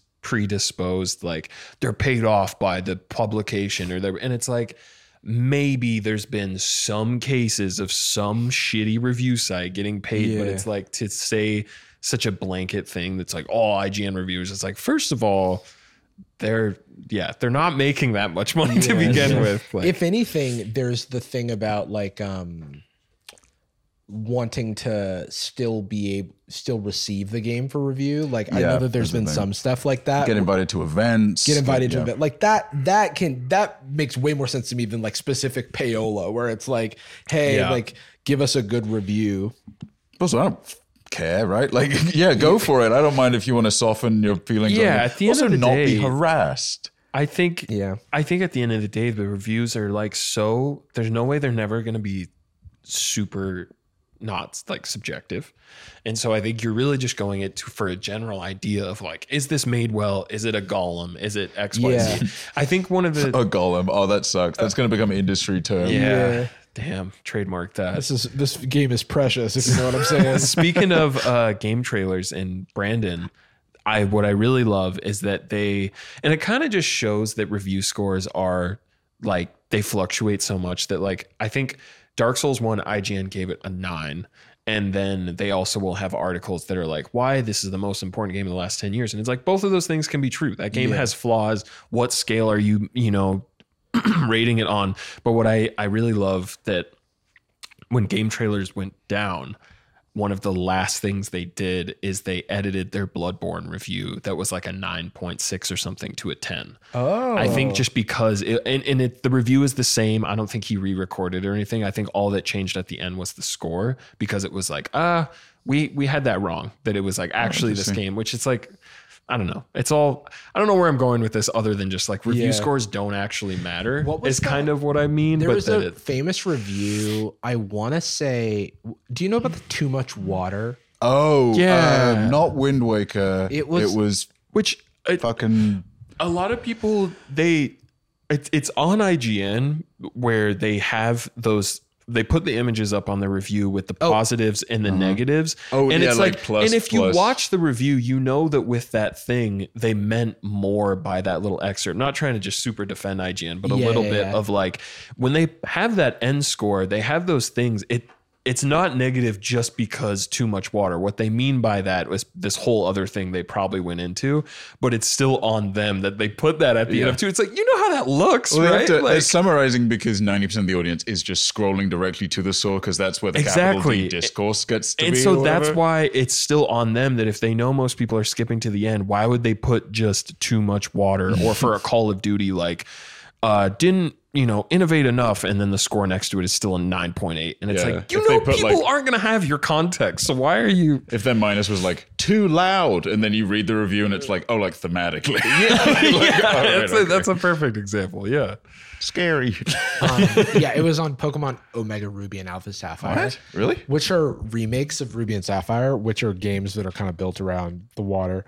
So in like traversing. So context is super important for that one. Yeah, context is important because it's like they didn't revamp one of the core. Like it's like, I don't know. It's a weird context thing, but it just became a meme. Like it became a meme because it's almost to the degree of like, do you think they intentionally did it to drive discourse? Like, oh, we know this will piss people off. I think it was just like a flippant comment that like didn't really have that much gravitas to it. But when like you the exaggerated swagger of when the guy said it, he fully didn't think twice about it at all. but it has outlived everything else every time I hear that, I know the exact footage that's playing while he says it, as like Miles is walking towards the edge with the exaggerated swagger of a black does teen. A backflip off the exaggerated so funny. Fingers typing it, words saying it at no point. And like, yeah, but I don't even think it's like I think it is kind of, when viewed under the like lens of Gamergate, right, where like no review of a game written by a woman, I think it was a woman who wrote that IGN review, can be valid, then like you're gonna nitpick and take things in the most uncharitable way possible. So like I think that's like how it became the meme, because I don't think, I mean, it's one of those things, because I watch so many Pokemon fun fact videos, I've like heard it referenced in like isolation, but when I just looked at the Know Your Meme page, I was like, that's probably what this is. Yeah. No, it is interesting that specifically with female game critics, that it's like, I think the score really doesn't mean that much if you, again, know that like, I have loved games that are 7 out of 10. I love Max Payne 3. But I remember like the GTA 5 IGN review, it is a woman that is at least presenting it. And I'm pretty sure she's the one that wrote it. And they gave it a 10 out of 10. But she also does touch on how there's stuff in the game that could be a little bit tone deaf or problematic, I think. But I think because she still gave it a 10 out of 10, I think it was a lot more, those criticisms were probably a lot better received in the comments, which is so stupid, because the second, if she gave the game anything other than a 10, so many gamers would immediately jump to the fact that she's a woman in their criticism of like, well, of course she did this because blah, blah, blah, blah. But because she gave it a 10, upset about that. Which is so, it's gamers, man. I was going to say, there is a gamer thing where you love something very dearly, and so to see someone criticize it or not share the same, you hold it so close to your identity that someone saying that something is a 7.8 out of 10, which is like that review score, the Too Much Water thing was a 7.8, which isn't a bad score. That's the thing. And it's a Pokemon remake. It's like whatever. It should be a great score. It should be. But the dialect of review scores is so warped by like, what? There's been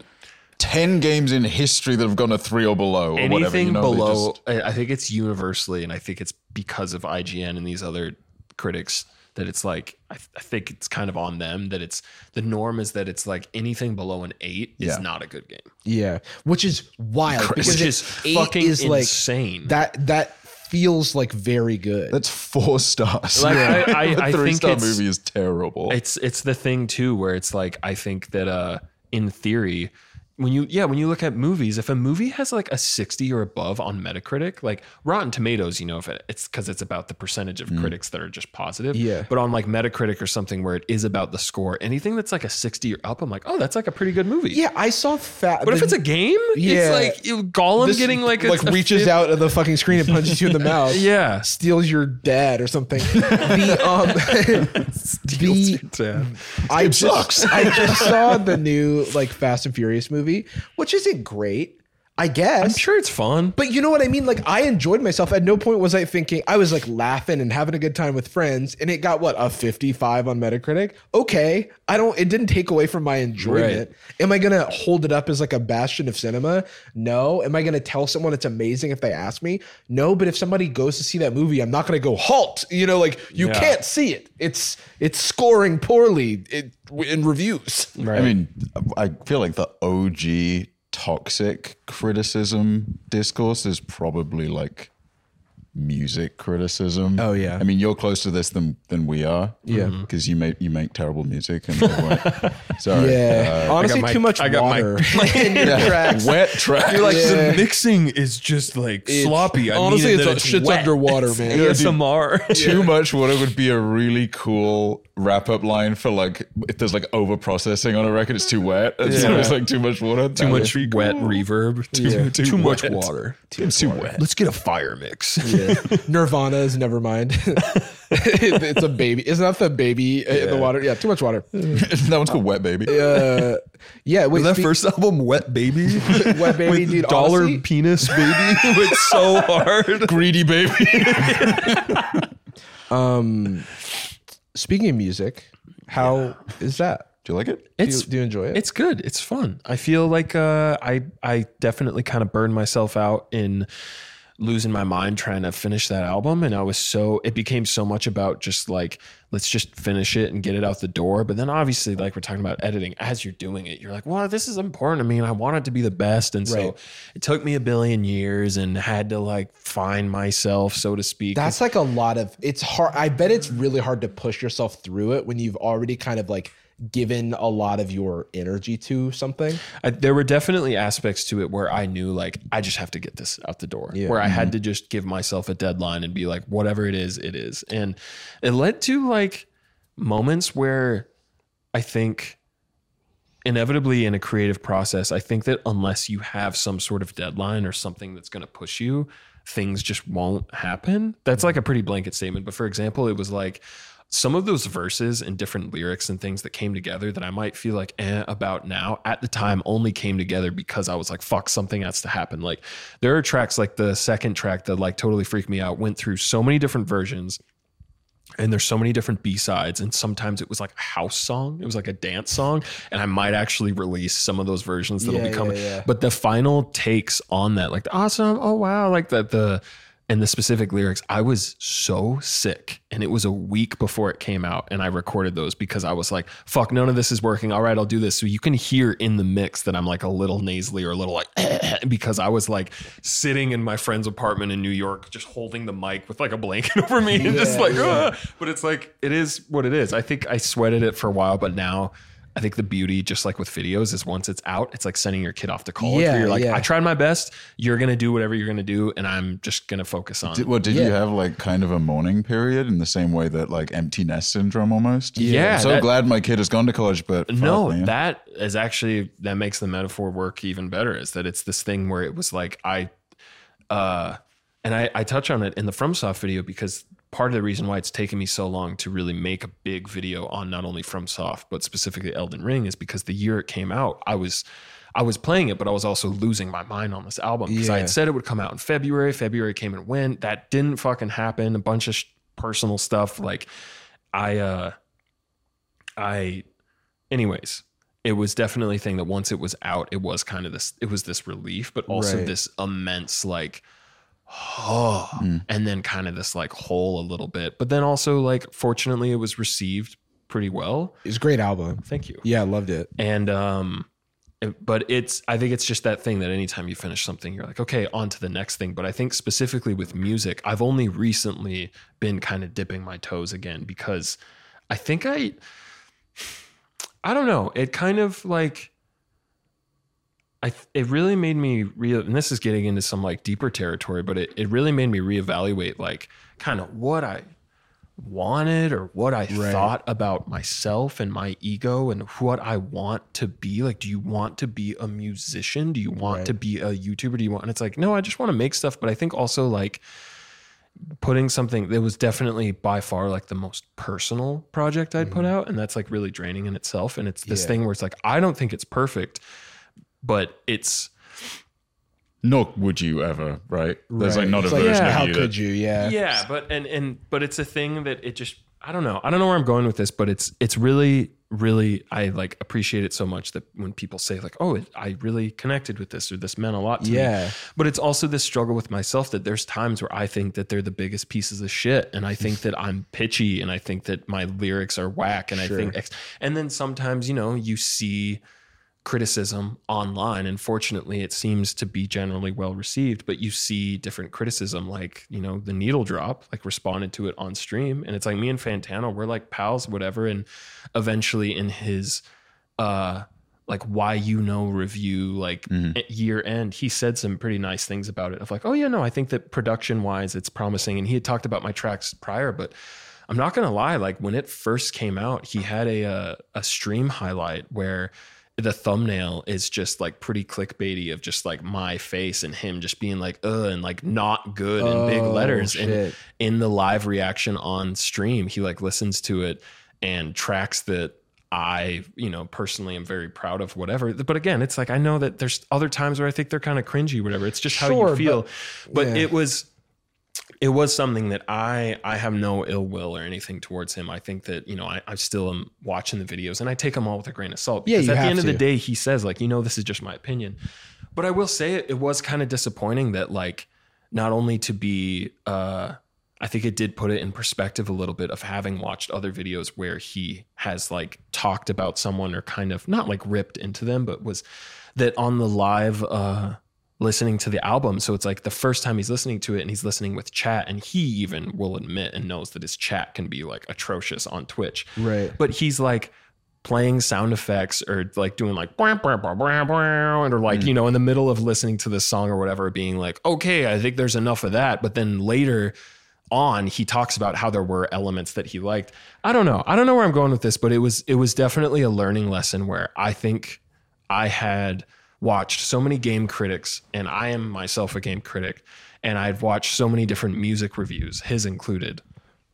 And I think being on the receiving end of that was very important criticism.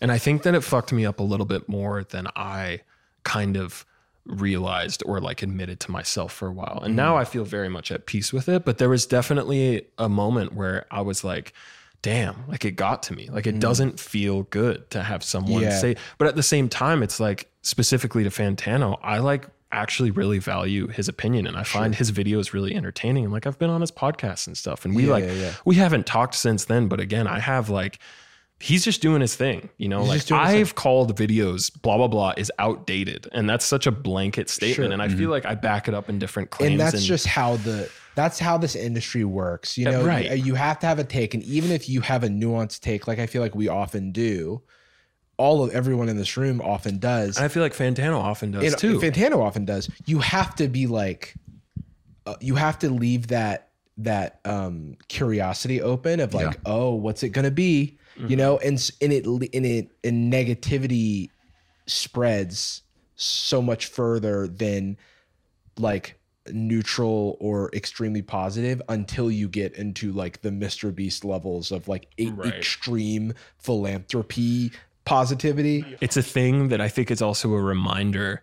And I feel like I rode the line, like I'm not going to lie, I still feel pretty good about the Rockstar and the Naughty Dog video because I felt very passionate about these things. And like I'm criticizing them because I love them, but I feel like I made it a point in the beginning to really preface, like, I have friends that worked on The Last of Us Part 2. Like, I love Rockstar games. Like, I'm not making these to be like, these fucking suck, these are the worst. Right. And I think that in the case with seeing that like stream highlight, and it's not even like it was a viral clip or on his main channel, it was on the second, but I think just seeing the title and the thumbnail and watching a bit of it, it felt a bit like this wasn't super coming from a place of like respect. Yeah. For the art, you know what I mean? Yeah, And it's tricky for you, especially. I think because you know and respect Fantano, and like I'm sure I've in watched like him since high school. I I'm imagine like in, a like, fan, so your there's a probably deepest, most insular, worrying moments about the album. What will Fantano think is probably one of the and it took a lot to just put that outside the room because it changes nothing. Like when I went in the booth or whatever, it was like whether I had to like in early days, like not like abuse alcohol, but just get even like a little buzz on or something just to like get you out of that space of like, it's just me. I'm just doing this for me and what I like, you know? I think one maybe credit you should give yourself, and it sounds like you've already processed it very well, but you are being very respectful of your subject matter and the people and peoples you're talking about. But I think studios benefit from being kind of decentralized, right? It's not a video called Neil Druckmann. This is big stinky. Here's the things I don't like, or the issues I have with him. Because man, I as an artist though, and an independent artist, that's different, right? It's Jakey. And I've never like publicly talked about this or anything because it's like it's the way it goes. I still really respect him. I like like I said, I'm still watching the videos. Like I watched the second channel stuff. I think that he's hilarious, but I think it was just like oh damn, like that's what that feels like. And I think it's the thing of just like, I think especially hearing him talk about it later. And it was a big lesson for me of just realizing like, man, you really have to not care what people think because that's not a good feeling. But I think the fact that when he talked about it later, he did say some positive things about specifically the production and that he felt like it was promising and he was interested to see what's next or exactly what he said. I think that was really nice, but that also made it a little bit worse too, because it's like, well, if you eventually came to this thing, like why did you feel like you had to approach it from this place that maybe wasn't the most professional or like respectful, you know? And I think to sort of, not to defend him, but more to give you more credit because like one, obviously there's no objectivity to what he's saying or doing, but then also he's at the end of the day, and I'm a big Fantano fan as well. He's content brand. He's doing content. Right. And that's often going to mean, you know, when you're pumping out the amount of content that he is, we don't even know who's like running the second channel thumbnails and title. Exactly. You know what I mean? That was something that I think I realized and was thinking about and made me, and it wasn't even this thing that I was like stressing over for a while, but I'm not going to lie. There was like a day or two after I saw it where I was like, damn, because you work on this thing for years and obviously you know that I watched that. And it's like the initial response from friends and family and my own like followers or people that, you know, care about my shit, thank you, was so overwhelming when it first came out that it was like, it was only later that like, you know, a week or whatever that I saw that there was a brief moment of like, oh man, but for the most part, I was so like, I felt very grateful and thankful. And there was a period of time in, I guess this would have been middle of last year, roundabout. Granted, my brain doesn't work, so I could be wrong. But around middle of last year, it was after the audience knows, but like a 2021, 2022, very unpleasant. A lot of me traveling back and forth to the hospital where my mum was. And I hit some weird like emotional saturation point where I wasn't able to cry anymore. And it can be a release, right? Get the hormones out of your face. No, I get that. I have to like watch a Ghibli movie or something. Yeah, that's got to be some kind of trigger. And with movies and games, I always get locked into analysis mode, and it takes away the opportunity to really get into it unless I rewatch certain movies. But soundtracks and certain artists can do it for me. And Pine Barrens became, which, you know, I'd listened to 7-8 months prior, whenever it actually came out, but it was just in my like general rotation playlist.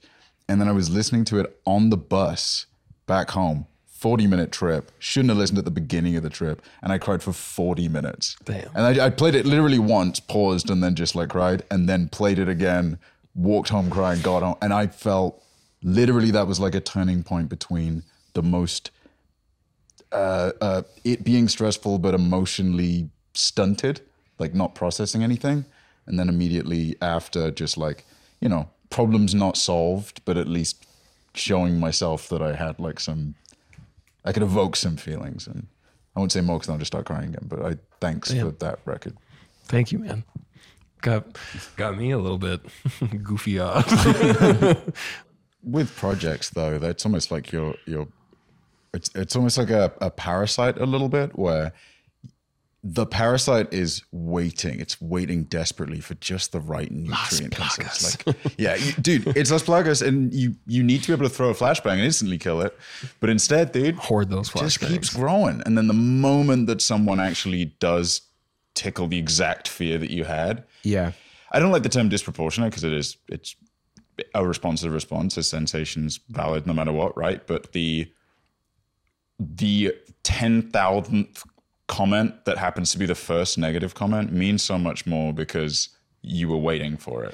Yeah. Right? You're anticipating a firework kind of feeling. No, totally. I understand the hesitation around disproportionate, but I will say that there's like not that I know the psychology of it, but there's like that thing where it like takes 10 positive things to like outweigh one like negative thing. Like I think it's like a survival instinct or something where we have like a negativity bias because it's like, a negative thing might help us survive. Like, how do I avoid? I need to remember the negative experience I had. I need to remember because avoiding it will help me stay alive in the event of like, you know, yeah, maybe it's rooted in some your primal monkey brain or whatever. Yeah. And so, that could be pseudoscience. I don't know, but it's something that resonates with me and resonates with my own experience because, like Jordan said, in any of my creative outlets, like whenever I see, like, for example, I'll get a text. It's like, oh, Hassan is watching your video on stream. Great. I don't want to hear about it. I don't want to hear, anything about it. I can't bear to watch someone react to me.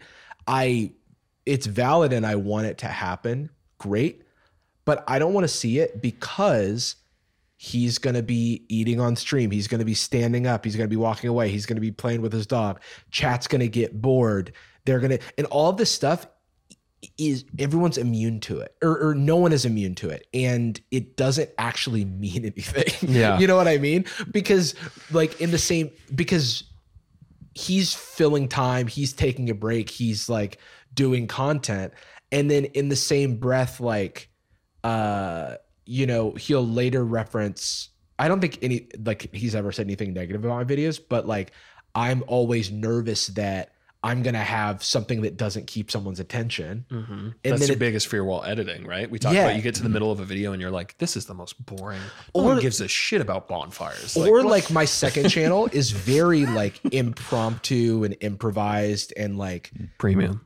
It's premium, but it's not, it's not the type of content where I labor over the script because there isn't one oftentimes. And it's not content where I'm laboring over the edit because I'm not usually like, I'm watching and giving notes, but I'm not like in the edit for it for hours. But that's also, that's the whole beauty of the second channel is that it gives you a space to do that. And that's like what I'm trying to do with mine. Yeah. But sorry, just to real quick finish this is like,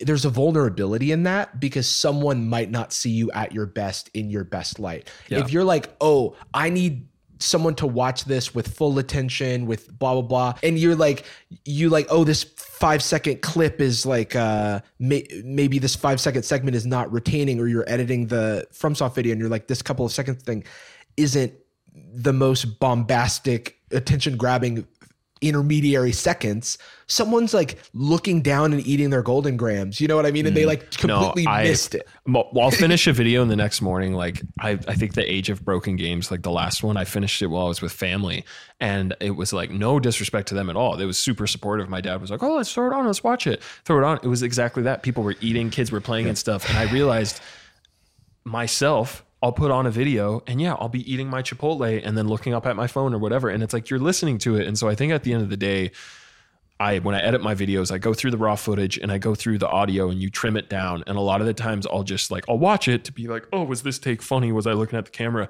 But a lot of the times I'm just listening to it. And I remember that like, if that's good, you're good. Like have the visuals be good. I definitely am a perfectionist with it in some cases. In other cases, it looks like it was made with fucking crayons and that's the beauty of it. But it's really like, I realized most people are just listening. A lot of the time. I mean, this is a podcast. You guys know, like, I think there's I've never loved the sentiment of, look, I think perfectionism is dangerous. I think perfect is the enemy of the good. It's a mode of self-oppression. Jedi Sith. Yeah. Well, the only thing perfection exists to do is prevent you from doing things. That's all it's there for. It's to iterate and frustrate, and perfection never makes you happy because you can't reach it. And if you think you have, you release it and then you realize you didn't and you regret. It is what it is. But a healthy pursuit of perfection, or at least indulging in it a little bit, I think is perfectly healthy if you know that it doesn't matter.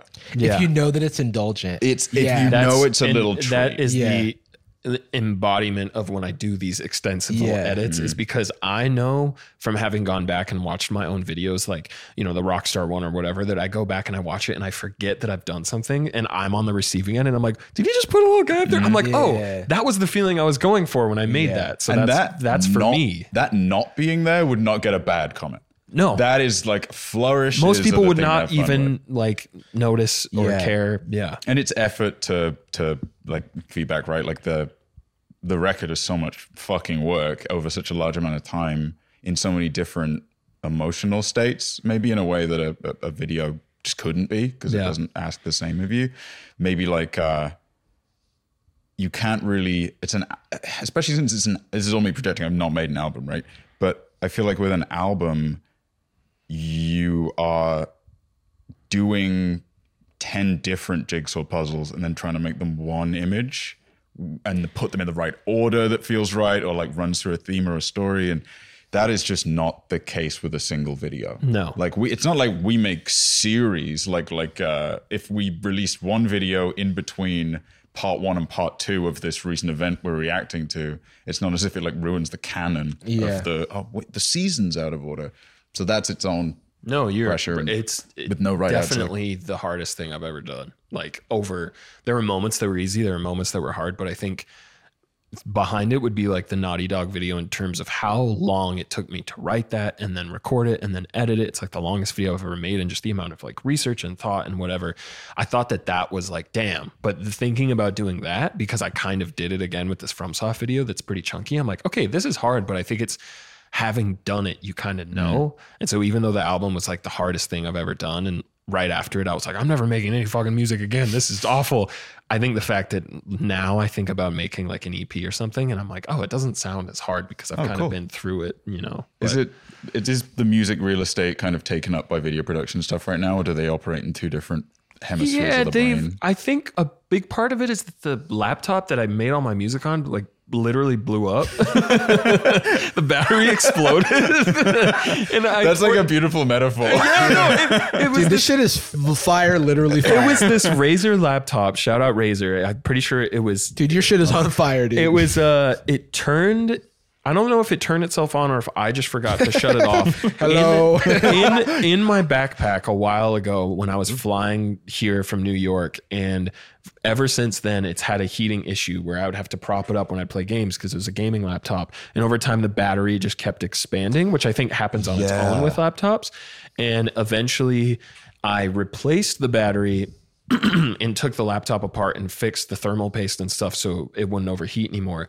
But I think it was the replacement battery I got off Amazon that was sus. And that's why I'm like, this isn't like, yo, Razer, fuck your shit. I'm pretty sure I goofied that I had replaced the battery after I finished the album. Because I was like, I gollemed it. I was like, I'm not going to take this thing apart until the album is done. And then it was done. And I was like staying at my brother's and stuff. And I wanted to just be able to play games more. So I finally took it apart and did it. And I was like, hell yeah, I got a new replacement from eBay and this and that.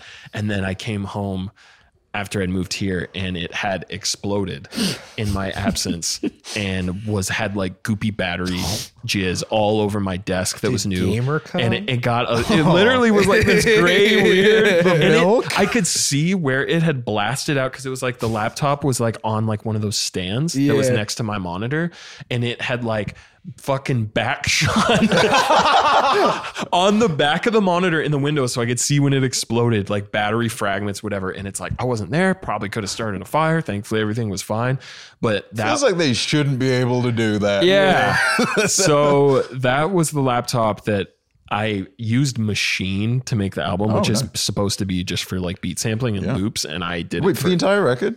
You're a fucking crazy person. I am. And so it was kind of divine intervention that I have a MacBook now, what I love and I use for editing and stuff. And I have Logic on there, and I've been meaning to switch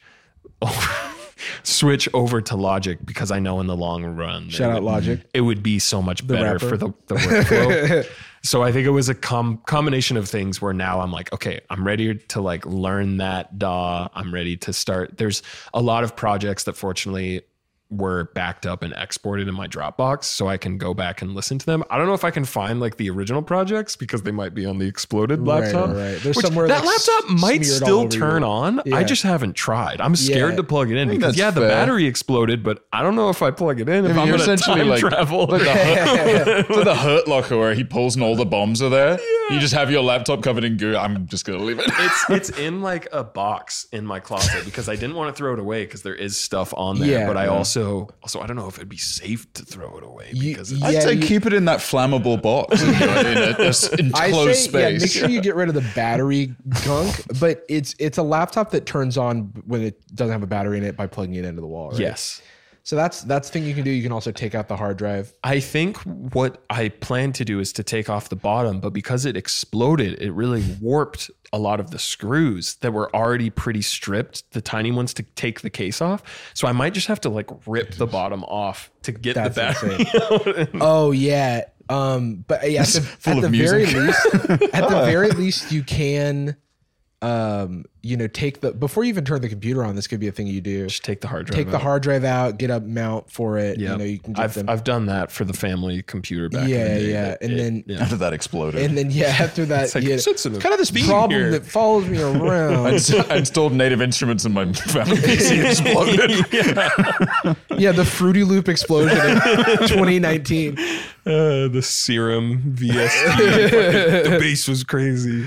Oh man. Well, I think this is a great place to call it for today's episode of Sad Boys. Jakey, thank you so much for joining us. Thanks for having me. It was a pleasure. So we are going to relax on the couch for a special Patreon bonus episode of Sad Boys Nights. Every week, an extra episode of the show for $5. Ooh, I'm lying. You get all the episodes for $5, not just this one. Jordan really goes horizontal. Oh, my Jordan gets full horizontal. We're I gonna misalign my spine. Does the horizontal hokey pokey. We've been reading public freak out customer service stories. And we did a call out. We've got a bunch of those lined up to check out. We're gonna laugh, we're gonna cry probably. Yeah. And we're gonna relax on Sad Boys Nights. So that's available on patreon.com/sadboys. But that about does it for today's episode of Sad Boys. Thanks again to Jakey. Thanks for having me. Joining us is a fantastic time. And we end every episode of Sad Boys with a particular phrase. We love you. And we're sorry.